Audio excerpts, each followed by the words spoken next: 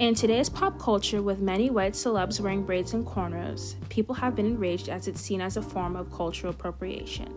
Hi, my name is Paige Jones, your speaker for today, and let's revolutionize the way that you think. This is brought to you by Revolutionary. In today's conversation, we'll look into the history of box braids and what they represent within our culture and society. So, to start off, I like to read you guys a quote, and this says, "When you write, it's like braiding hair, taking a handful of coarse, unruly strands and attempting to bring them unity." And this is by a woman named Edwidge Danticat. So essentially what she's talking about is how, like your hair, like it's curly or however you may style it. Of course, when you're all bringing those strands together, it's just a way for it to just be one. So I'd like to start off with a little anecdote, or at least an experience that I'm sure many Black people and I could all kind of share. And this would be, I know that for a lot of Black people, men and women, growing up, whether it be your mother, your grandmother, your aunt, whomever, sitting between their legs and them like basically pulling out your hair and combing it out and trying to braid it was essentially a time for you to be able to just learn to grow and to understand the process. And in the moment you don't even essentially think that it's just anything, or you know what I mean, but like as you get older and you start talking to a lot of other people, especially Black people, you come to understand that this is, I think, a pretty universal experience that we all can kind of acknowledge that we have gone through at least one time or another, or maybe a lot of the times. Braiding hair is seen as a time for us to be able to unify together, especially within the household, and we can speak on issues and have important discussions, and it's a memorable time. And again, looking back on it, you may not necessarily think that it is that memorable within the moment, but I think growing up, you learn that those discussions that you had braiding your hair is almost seen as a ritual within itself. And so I think that's where a lot of times we get things misconstrued, because braiding hair isn't just an art, and essentially it's just an experience within itself. Before the slaves came to the Americas and kind of dispersed all throughout the world, braiding hair was essentially what our ancestors could bring with them other than their language, but even that within itself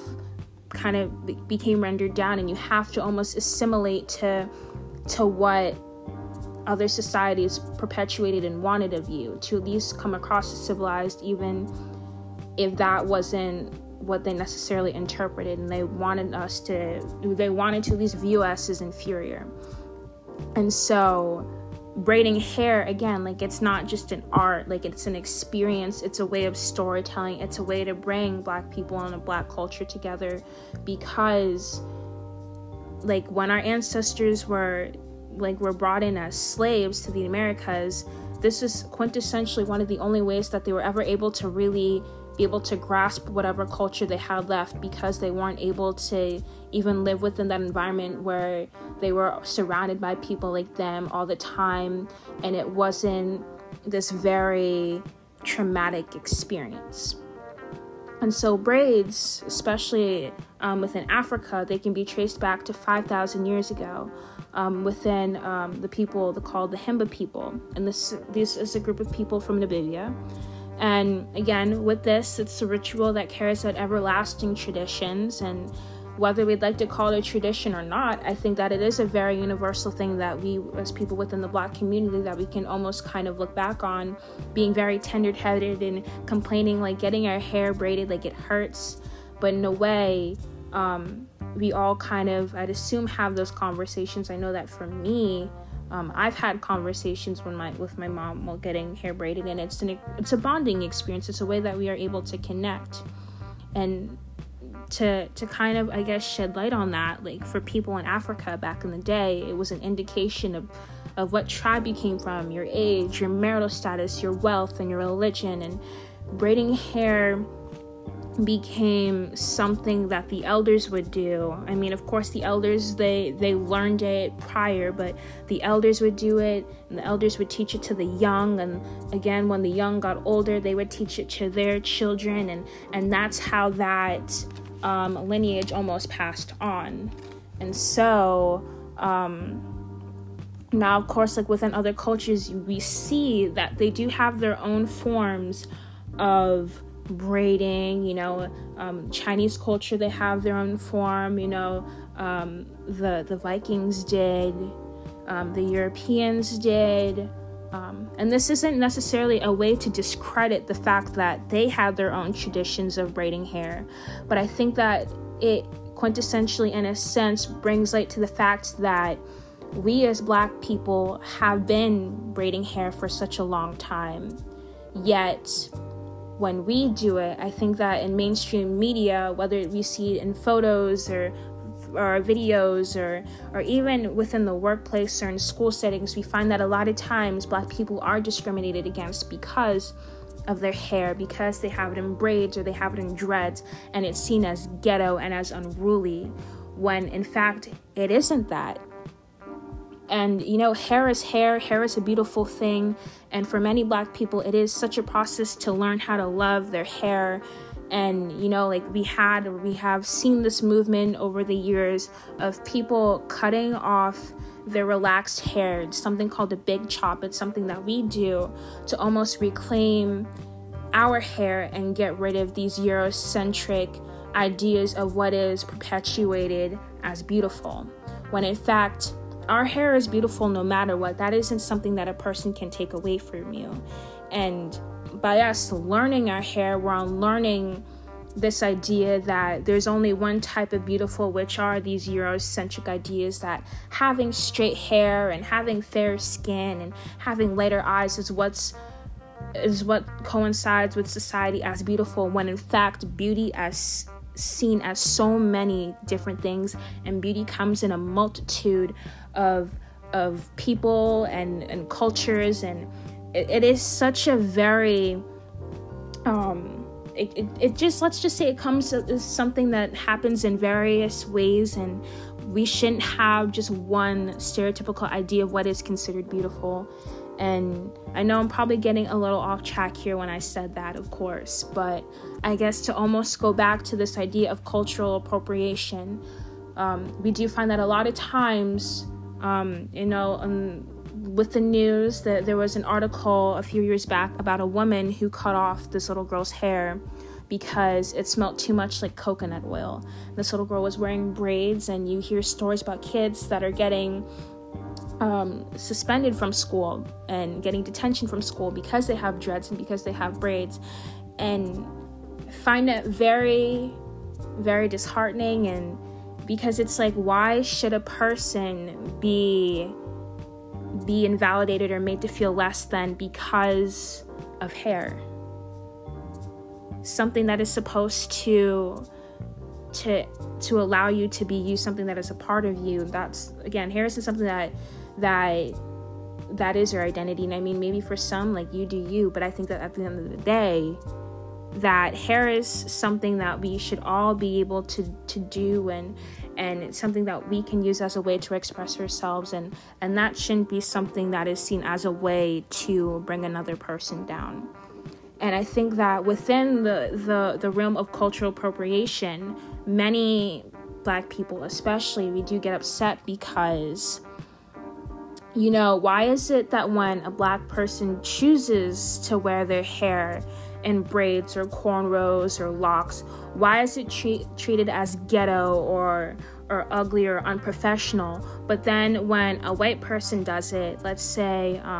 like for instance, Kim Kardashian did it and Cara Delevingne did it, why is it seen as a fad and as something that can be seen as cool and mainstream, but only when a white person does it? But why is it that when a Black person does it, it isn't seen as beautiful or as gorgeous, or it's not given the credit that it deserves? Now, I'm not trying to say that a white person shouldn't be able to do cornrows or to wear cornrows, because at the end of the day, like, you're gonna do what you want to do. But I do want to say is that I think it is important that we do try to understand and to be able to, how do I word this? I think it's definitely important that we are able to learn about where these traditions and cultures come from and why things are necessarily the way that they are. And it is important to learn that wearing braids, like, it may just seem like oh, like wearing braids, like it's something like nothing to you, but for Black people, especially Black people, I think that we need to be respectful of the fact that, again, like, we as a whole, we were coming from a place where that was our way of bonding, and then to be taken out of our environment and enslaved and then brought to the Americas and treated as inferior. Braiding hair was our way of storytelling, to tell our youth of what life was like before, to tell them of our traditions, to tell them about the stories of our struggles, of our hurt, of our pain, of our happiness, of our joy. And it's a way of bonding. Again, it's a way to unify us all as a whole. And when a white person does it, whether or not they can credit that or not, and I think that especially, like, many people choose to not credit that, it's even harder for more people to swallow, because it should be something that it should definitely be something that is seen as I don't know. And I think that's what I'm trying to get at. I think that a lot of times, like, when white people wear braids,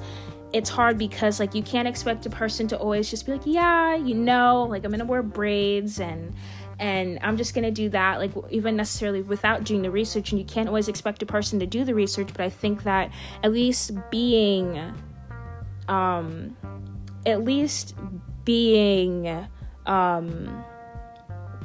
how I say, it's not knowledgeable, but at least having the sensibility to be like, okay, like, when I'm wearing these braids, what am I representing? Who are the people that came before me that struggled so I was able to have these braids on top of my head? Who are the people before me that struggled to keep this tradition alive because they aren't at home able to almost continue that out with the people that they were surrounded by? You know what I'm saying? And so, again, like, when a white person does it, I think that celebrities, when they don't give credit or pay homage to that culture, within a sense, it puts a mask over that as a whole, because if you're already not white within America, like, there's already that disparity, and to keep your culture alive within that without it getting gentrified, it is very hard. And so, I mean, yeah, like, that's just what needs to be said. And I personally, like, believe, and this isn't any way affiliated to what Revolutionary kind of reflects or whatever, but I think that at the end of the day, I think anybody should be able to wear cornrows or braids, but I think that you need to be knowledgeable or sensible and at least give credit to the cultures or to the people that came before you, so you are able to wear that on top of your head. To the people that made it so that, like, it's not just an art, it's an experience, it's a way of storytelling, it's a way for us to be able to bond and to connect with those that are younger with us, and so we are all able to be one. Again, this is the ending of my segment. I'm Paige Jones. I was your host today, and let's revolutionize the way that you think. Bye!